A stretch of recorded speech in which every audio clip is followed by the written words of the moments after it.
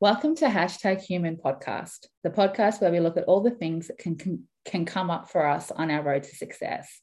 Those human tendencies that have us feeling like we are not perfect. We're not exactly the way we should be.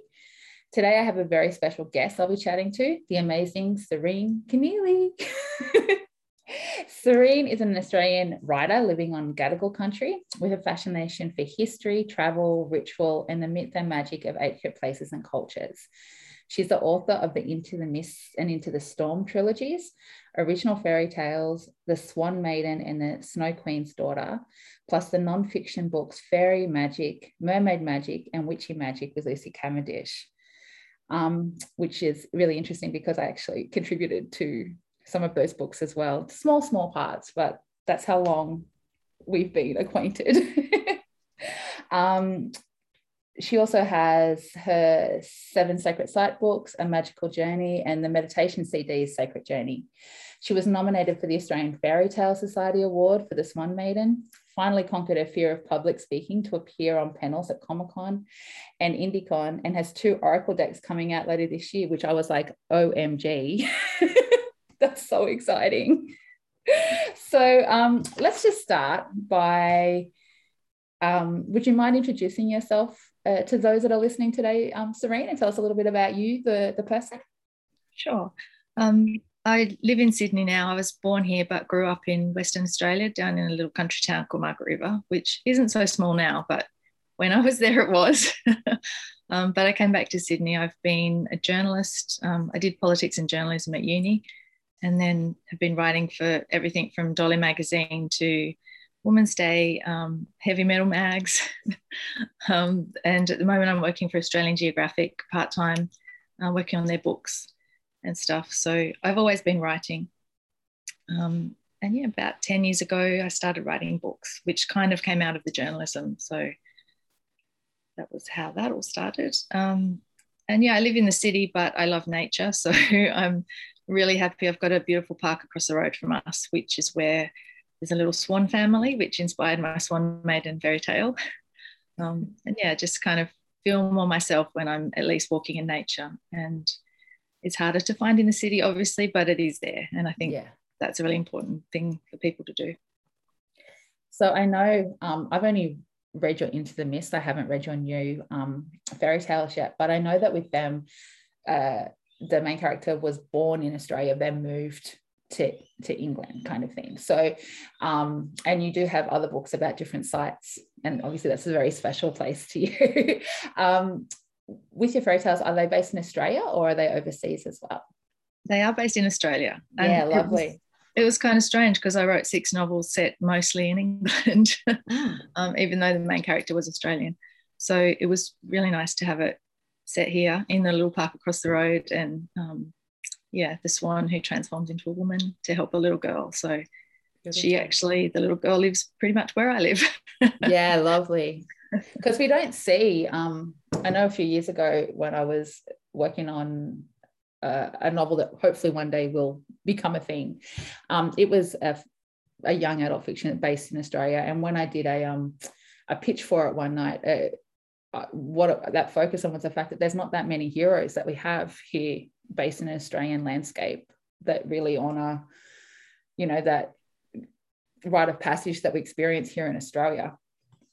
There's not as many fairy tale-ish, magic books around what that looks like here, especially with that traditional connection to country and things like that. So can you tell us a little bit about your books? One of the things that I'll get you to talk about is I know that your character has a specific way that she drinks her tea that I'm pretty sure is also a way that Serene drinks her tea. Actually, I don't have honey in my tea anymore. But yes, Earl Grey with soy milk. Yeah, so how much of your character, where are you in your books, do you think? Is there a lot of you that comes through? I think so. The first book I wrote was 7 Sacred Sites. So that was set in 7 places around the world that had really changed and touched my heart and changed me. And it was because I was working for New Idea at the time, and I was doing a spiritual column every week interviewing Doreen Virtue and whoever. And then when I left that job, a publishing company asked me to write, said, what kind of book are you going to write for us? And so I pitched that one, wrote it. And then, towards the end of the process, I pretty much finished it, but I gave the money back and asked if I could cancel the contract. So I published it myself, which was hard but awesome, and I'm so glad I did it. And that then I did a journal about journaling, but also about connecting with nature, working with the moon cycles, and creating a magical life for yourself. And then I did the meditation CD, mostly because I've always wanted to but never have been able to. So trying to do it but that way. Then I wrote Fairy Magic, Mermaid Magic, and Witchy Magic with Lucy. And then my novels came pretty much out of the research for Witchy Magic, because a lot of that, they're non-fiction, but there's a lot of our own stories and that I put into the fictional books. So a lot of the rituals that the girl's grandmother does are real life rituals that I've done. And yeah, no, they really are. As a mum to a lot of children, as those who are listening knows, I have 5 and 4 of them are girls. I've actually encouraged my kids to read your books when they are getting towards that age where they might want to start practicing the craft, just so they have an idea of the commitment for themselves, but also like how they can use the different rituals for different things that come up for them. Yeah. So I totally see, I see it as a bit of a resource, your books, actually. It is funny because I've had people say there's more truth in your fiction than in all your non-fiction. Like, they're just, I don't know, I guess maybe it's an easier way for people to read about it, or not sure. I do find that. Personally, I find that, quite often fiction seems more real than non-fiction. You mentioned the fact that you self-published that one. Can you tell us a little bit more about your self-publishing journey, like just how that's evolved and developed for you? And yeah, sure. And I will say now it's 100 times easier today for somebody to go down that path. So that's really awesome. If I'd started now, I wouldn't have a lot of boxes in my apartment, because I just thought I was writing one book, and now I'm up to like 15. So I've got lots. But yeah, I just, God, I don't know how to say it. Anyway, I had the publishing deal, but felt like I was going to be compromised somewhat in what I wanted to say and the way I wanted to say it. So, and they were very good with letting me go. And what I know from my own experience with both self-publishing and traditional publishing is that there is a very much a limitation on how financially viable your products are to you once you're in a traditional publishing agreement as well, because you don't really have the same control over when things are going to be available or how many are printed, or that kind of thing as well. So and often the marketing is more when you just launch. Like, it's not like I think my Dreamtime decks have been out for seven years now, and they're very rarely promoted because they're just not a current title. So I do think that there's benefits of traditional publishing, but if you actually want to grow a business that you have financial control over and that's making you an income, that's probably not the best avenue. Unless you are going to just have a bestseller every single time that's like millions of copies. And it was also amazing because a few years after that, ebooks kind of became a thing. And so I was able to, because it's 7 Sacred Sites is so long, but I made an ebook of each of the sites. So that was 7 ebooks that people could just buy one or buy all of them or whatever. So I wouldn't have been able to do that if it was traditional either. So that was awesome. And then when I did the books with Lucy, she said we should do it through your publishing imprint. So they were Blessed Bee books as well.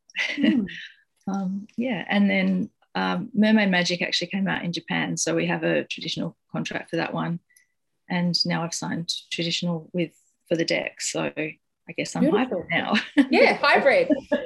I think hybrid's the way to go in a lot of ways. And there's a lot of traditionally published authors doing really well who there's some books they prefer to do themselves or for whatever reason. Yeah, totally. So I've got a bit of an insider to when you started writing your novels, because it was part of a write a novel in a month thing that we were a big group of. But can you tell me how that went from you just, I'm going to write a novel in a month, to now having this many young adult fictions? Like what happened for you on the inside, I guess, or the goals? Like, was that always the goal when you started, or did it morph itself? Or No, I'd never really thought about writing a novel. My dad always said I should, and I didn't know what it would be about. And then as Lucy and I were finishing Witchy Magic, she was kind of like, oh, I think we need to take a break. This is so much work, And I said, oh, well, I thought I'd try this novel thing. So, see how that goes. And I had no expectations. I thought, if it's terrible, it doesn't matter. It's 30 days out of my life. So it's a good experience no matter what. And it turned out to become something I really liked. And interestingly, throughout the 30 days, there were days I absolutely hated it. Mm. And that's the same is true today of every book I write. Some days you hate what you've written, you think it's stupid, no one's going to like this. Why would anyone read this? Then other days you go back and reread the same passage and say, no, actually, I kind of do like this. And I guess maybe I don't plot either. So a lot of people plot their books out, and I envy them sometimes because they have it all worked out. But I kind of discover the story as I'm writing. So I guess maybe that makes it a bit harder that way too, that some days the story is like, I don't know how to do it. And then I find my way by writing through it and just keep going. So when you finished the first one, did you know as you were finishing it that you were going to publish it, or did that kind of come? Was there a bit of a break in between, and then where did the second one come from? Was that part of the first? Was there parts that you were starting to imagine a second? Or when I did it, I just thought this is just going to be one little novel, and then I'll go back to nonfiction. And my hubby really liked it, and a few other people read it and loved it. So I ended up launching it the next May, and I did a launch with Selena Fennick, who's an awesome artist and awesome writer. She's amazing.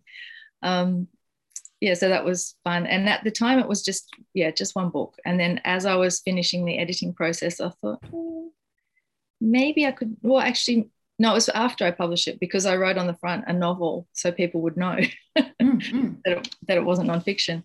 And so the next one, it was like book 2 of the Into the Mist trilogy. But so once I sell out of the ones of those I have, I can redo the cover with book 1.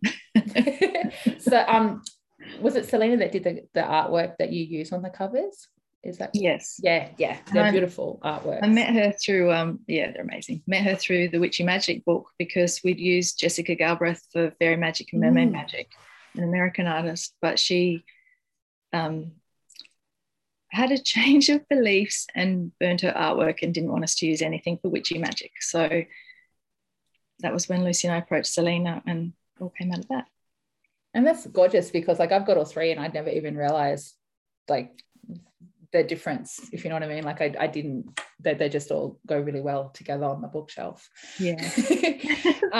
So if you've always been interested in writing, does that mean that if you're doing it for work, and then because you were working when you were doing your books, weren't you? You had a job and the books. Yeah. How did you balance that if you're writing for work and writing for pleasure? Do you have any ritual around what you do there, or how you make sure that you don't overdo it? Or no, that's still a work in progress. One of my lessons, I think, is not that I've learned it yet, but I'm trying to find balance. When I was writing those ones, I was the editor of all these kids mags at Bauer, so that was crazy busy. And it did make it hard sometimes. I think that's why NaNoWriMo worked so well for me, that I could just focus on those 30 days. And then sometimes I wouldn't write anything the next month, but I had the basis of it from that period. But it's always hard. I've got a bit burnt out recently with my current job, and it's been a little bit crazy. So they're trying to change it so it's a bit less stressful for everyone. But I have been a bit burnt out lately. which is something that I think a lot of us can relate to. I know for me personally, I'm doing uni at the moment. I did 4 units. I thought that would be a great idea to get through the degree faster. With work and family, it didn't turn out like that. I felt like I was pretty well trying to hold all the balls in the air the entire time. Mm-hmm. And what I find for me is art is something that I do to heal my soul. Like, I can't put it any other way. It's something that's very therapeutic for me. But if it's also something I deny myself of if I feel like I haven't, I have to be in the place where I want to heal, if that makes sense. The burnout isn't the place to be painting. I need to get through. And then, so this artwork that we were just talking about behind me that I did this week is the first artwork I've done since the start of this year. And I noticed that when I was trying to work as an artist, like doing art for my work as well as doing art, but I really struggled not to get to the point where it no longer healed me when I did it. Yeah, so I can totally relate to that. And I know that a lot of my audience probably has similar things where when we enjoy something and we really like doing it, we find it hard to put boundaries on how often and how much of our life that should consume. Because I'm definitely one of those people that will stay up until 3 o'clock in the morning doing something I love, even if I have a client call at 9 o'clock the next morning.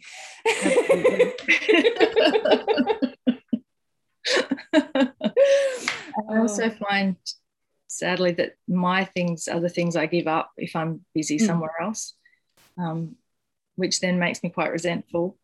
Yes. Yeah. So, I mean, The Snow Queen's Daughter, I wrote it more than a year ago now for an American box set with an anthology of different authors. And I had to cut it down to 15,000 words for that. And so ever since, I've wanted to expand it back out to the proper story.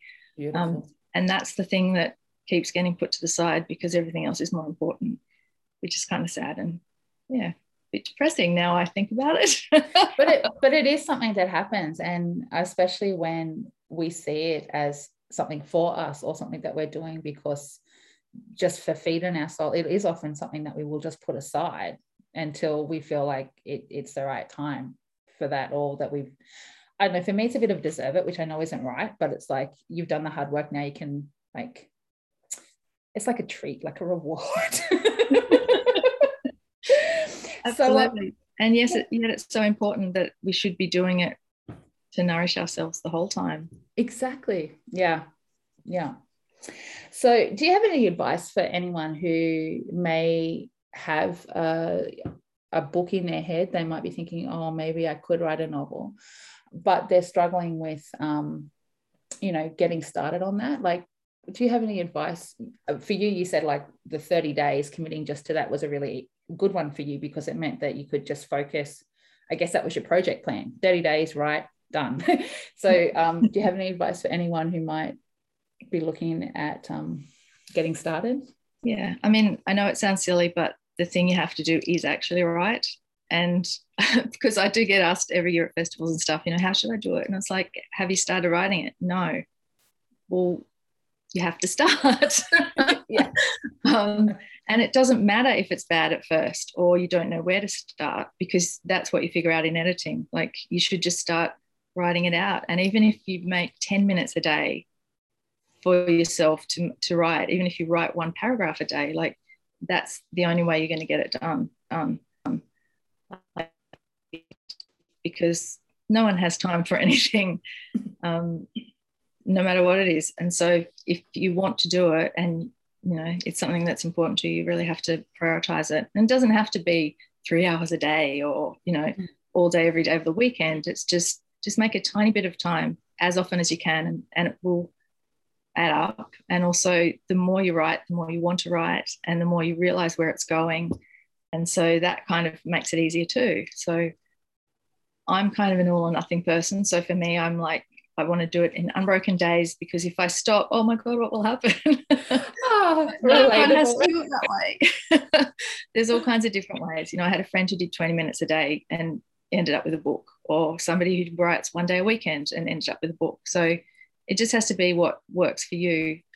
But the amount of people who say they desperately want to write one and just don't, they don't even start, is kind of sad, because what are you waiting for? Like now's the time, and you have to make the time. Yeah, exactly. I see it with some of my Oracle card students as well, who want to make Oracle decks. And one of the first things I try and get them to do is have a realistic look at what time they have available each week that they could do, and really realistically, like, don't say you're going to be doing 2 hours every afternoon if literally you get to 7 o'clock at night and you just want to go to bed. Like, a realistic one. And I'm someone who needs to get a project done as quick as possible, hence why 4 units seem like a good idea. But I know that that's because I really overcommit, I hyper focus on things. So trying to get me out of that, doing normal life things and then coming back to it, just doesn't, it's not how I function. But I try and make sure that I accommodate for that. But then I've noticed that quite a few people don't feel like the time they have is enough, and then it might take them a bit longer, but 12 months later they're like, oh my gosh, I've done an Oracle deck and it really didn't take away from everything else I was doing, because they were realistic about the time that they could commit to it. Yeah, absolutely. Yeah. And I'd also say, if you find, whether it's friends that you have in real life or online or in groups, if you find somebody who's at a similar level, or how far you've progressed, it can be really helpful. Not everyone, you have to have a relationship, I guess, of some kind that you have similar whatever, but it can be great to, occasionally vent, but also to encourage each other on, can be accountable that way. So you're less likely to skip sessions if you know that somebody else is doing it with you. Yeah, a project buddy is like fantastic. I call it my personal cheer squad. Like, I know that there's a cheer squad inside of me that'll keep me going so far. But if I write for 3 days and I still haven't seen anything on that page that fills me up, or I feel like is what I want it to sound like, then someone else reading it saying, no, I totally get it, and then going, and so she's going to do this, or he's like, that can just be all you need then to get back into being able to keep moving, like, yeah. So what would you say your biggest lesson in life has been so far? Just a little question. Okay, well, trying to find the balance and the boundaries. I'm terrible at personal boundaries, but I'm working on that. And I guess I've always been really shy. I mean, that's why I started writing, because I didn't want to speak. And so trying to overcome that, like, there's been so many times when I've turned things down, which I know would have helped me and would have got my stories out, but I'm just like, no, I'm too shy, interview someone else. So that's been hard, because then I regret it and I'm like, I'm holding myself back from doing things. So about 2 years ago, somebody messaged me on Facebook and said, would you speak at this IndieCon? And so I typed back, I'm very nervous, but yes, I will, send. Excellent. If I think about it, I'll talk myself out of it. Yeah. And it was funny, because like a year later, the Mel Robbins book came out, The 5-Second Rule, where she's like, you just have to do it before you talk yourself out of it. And I was like, that's what I've kind of been doing. Like, yeah, worry about it later. Get nervous the day before it, but don't worry about it until then. Yeah, I went through a whole stage around the time that my grandma was sick and passing. She'd lived her whole life with a very fearful approach to life. Like, she was very scared and anxious. And I would watch her regularly not do something she wanted to or felt like she could, because of that anxiety and fear. So while she was sick, it kind of changed a whole lot of things in me. I went and got my license at 40. I went on planes. I went and applied for jobs I'd never dreamed of. Like, it was a real big thing for me. And it just so happened that what I told myself was, if it scares me, just say yes. Unless there's a real reason, not like an unsafe, as in like, don't agree to something that's not safe, but like, if there's no logical reason why I'm fearful, just say yes. And the amount of things that changed in my life was amazing in just those 4 months. It was crazy. So I do think that sometimes we're so fearful because of how much things change when we just let go of the fear. Would you say that? Like, Yeah, absolutely. Because you've had a lot of change, haven't you, since you started speaking at things? A little bit, but I mean, fear is such a weird thing too, because like I traveled all over the world on my own in my 20s and early 30s. And, you know, I went to Brazil on my own, and everyone's like, oh my God, how could you do that? Weren't you terrified? And I was like, no, but then other things, you know, the other thing with public speaking is that most people are scared. And, you know, like even the confident ones are nervous about it. And I've had so many people say, oh my God, I couldn't have done that. Like you spoke. And I was like, oh, because I always thought it was just me. Like I was this hopeless, can't do it. You know, what's wrong with me? But yeah, everyone's scared of something. Well, you see, I didn't even know you didn't like to public speak. And I can think of I'm just trying to think of how many writers and readers festivals we've had locally when I'm like, oh, you should get Serene. She's just, you wouldn't be getting calls. And you're like, oh, no, thank you. Like, no, get someone else. So I guess my next question, we're getting into the ones that I always love to ask now, is what's next for you? What's your next piece? And what's the dream? I don't know. I mean, I guess just continuing my life the way it is. Yeah, like I'm happy with how it is and what I'm doing. Yeah, I'm hopefully a bit more balanced with work. I'm finishing the edits on the first deck and starting another one, so that's exciting. And then I will definitely finish the fairy tale after that. But yeah, just more books, I guess. And I do have more fairy tale ideas, and they're not retelling so much. They are original ones. So the next two are not set in Australia because it's all snowy and stuff. But after that, they all are, because I think it's really important that we can connect with this country and the land here, and that we have stories set here. So I don't know, it's so weird. All the fairy tales are set overseas. They really are. It's a thing.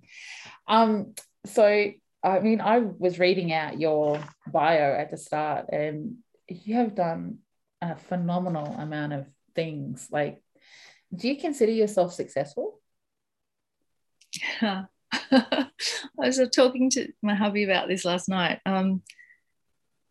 I feel successful in myself, but I think from an outside point of view, probably not. Like, you know, I'm not making thousands of dollars and never having to work a day job or any of that stuff. But to me, success is doing the things that I love, writing what I want to write. And I get letters and emails, and people come up to me at festivals saying how much my books have helped them through grief or through finding their own voice or whatever. And that's, to me, that is successful, which, you know, from an outside world, probably not, but that's why I do it. And I thought I was going to be a social worker when I was younger. So I guess being able to help someone, even in small ways, is success to me. Yeah. And I think that's been kind of echoed in nearly all of the interviews I've done. There's some people who would like more material success, like they would like to have their home or their, like, you know, but as for their personal self-development path, they consider themselves really successful because they've managed to, you know, complete those goals that they set for themselves and keep moving on to bigger and bigger goals for themselves, you know. So I do think that success literally depends on you and whether or not you think you're doing the best you can. Do you have a big dream, Serene? Like, if you could just, like, when you're sitting on your porch, on your rocker one day, looking back on your life, what would you like to have seen there? I guess just more books. Yeah. And I've done 2 trilogies in the Mist series, but there's a 3rd one for Rosa's story, so I'm going to get that done soon too. Well, soon, sometime. You're going to have your own library. Your little, next to your little rock will be your own little library stand. Yes. So what advice do you wish someone had told you earlier, like earlier on in your life, about the path to success? And I think you just kind of touched on it there with like material success and self thingy, but what else, like if you went back to you, like say when you're finishing uni and stuff, like what do you wish you knew then that you've found out since then? I think maybe I, for a long time, had this this thing that I wasn't enough on my own, and that I had to do things for people to love me. I remember crying a few years ago on the couch with a friend because we were talking about all this stuff, and this thing came up, and I was like, oh my God. I always thought I had to have an interesting job or be doing things or having success for people to love me, like for anyone. And yeah, and that's not true. No, it's not. And you're probably so much more loved than you think you are, in all honesty. I know I've always really admired you and looked up to you, right back from when the books were first starting. And then as I've learnt more about you and we've talked more and I've seen more of your journey, like I would love to have the success you have with your writing career. I really would. I think you've got every reason to be proud.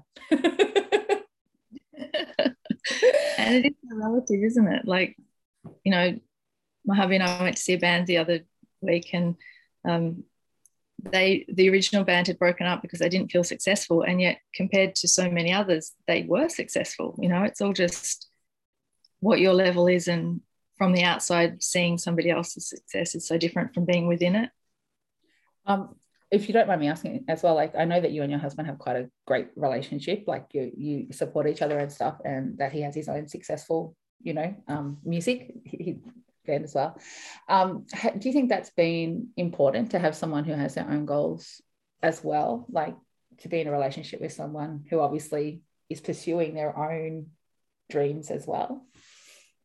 I think definitely yes, but as much that we support each other and want each other to do well, because it's heartbreaking. I've got friends whose husbands have never read a book and never cared, who are wasting their time writing. That, it's awful. And we've both been in relationships in the past where we haven't been supported, and we've kind of diminished ourselves to make them feel better about themselves. And so we didn't do all we wanted to do because we were trying to hide and, make them feel good. So I just think, Jazz is my most incredible supporter. I think he's read Into the Mist about 8 times now. Every time there's a new one, he reads the whole thing. And the only reason I wrote the second trilogy was because he said, I think you gave Rhiannon a hard time. I think she had her own story. And so nice. I said, I'll write you a little story, a little small book. And that turned into a huge trilogy. So yeah, and I'm the same with him. I want him to do well, and I encourage him to do things. And yeah, because definitely important. I'm pretty sure that everyone at some time in their life has had a moment where they haven't done something, or they've doubted their ability to achieve something, or they've said no to something simply because they didn't have enough faith in themselves, and their support group was not the best choice to have supporting them, as in, saying, oh, it's just a hobby, you'll never, you're not going to make a lot of money from it, so why even bother? And I've had that in my own life at different times, and I think that it's really hard to find the strength to pursue something and spend time, emotion, invest in it. It's an emotional investment when you're working on a book or a deck or whatever creative project, music, songs, whatever it is, like it's an emotional investment. And to have someone tell you that you'd be wasting your time because it doesn't, to them, you don't have the ability to make it fantastic, is really not what I would consider a good support group. If you can't help it, go and get a new cheer squad. Like, even if that's the reality and you don't necessarily want to change that, find a cheer squad. Go and find someone who will just shake their pom-poms for you constantly. I think we really underestimate how much that outside support, encouragement, and being picked up when all the self-talk, self-doubt comes in is to the process.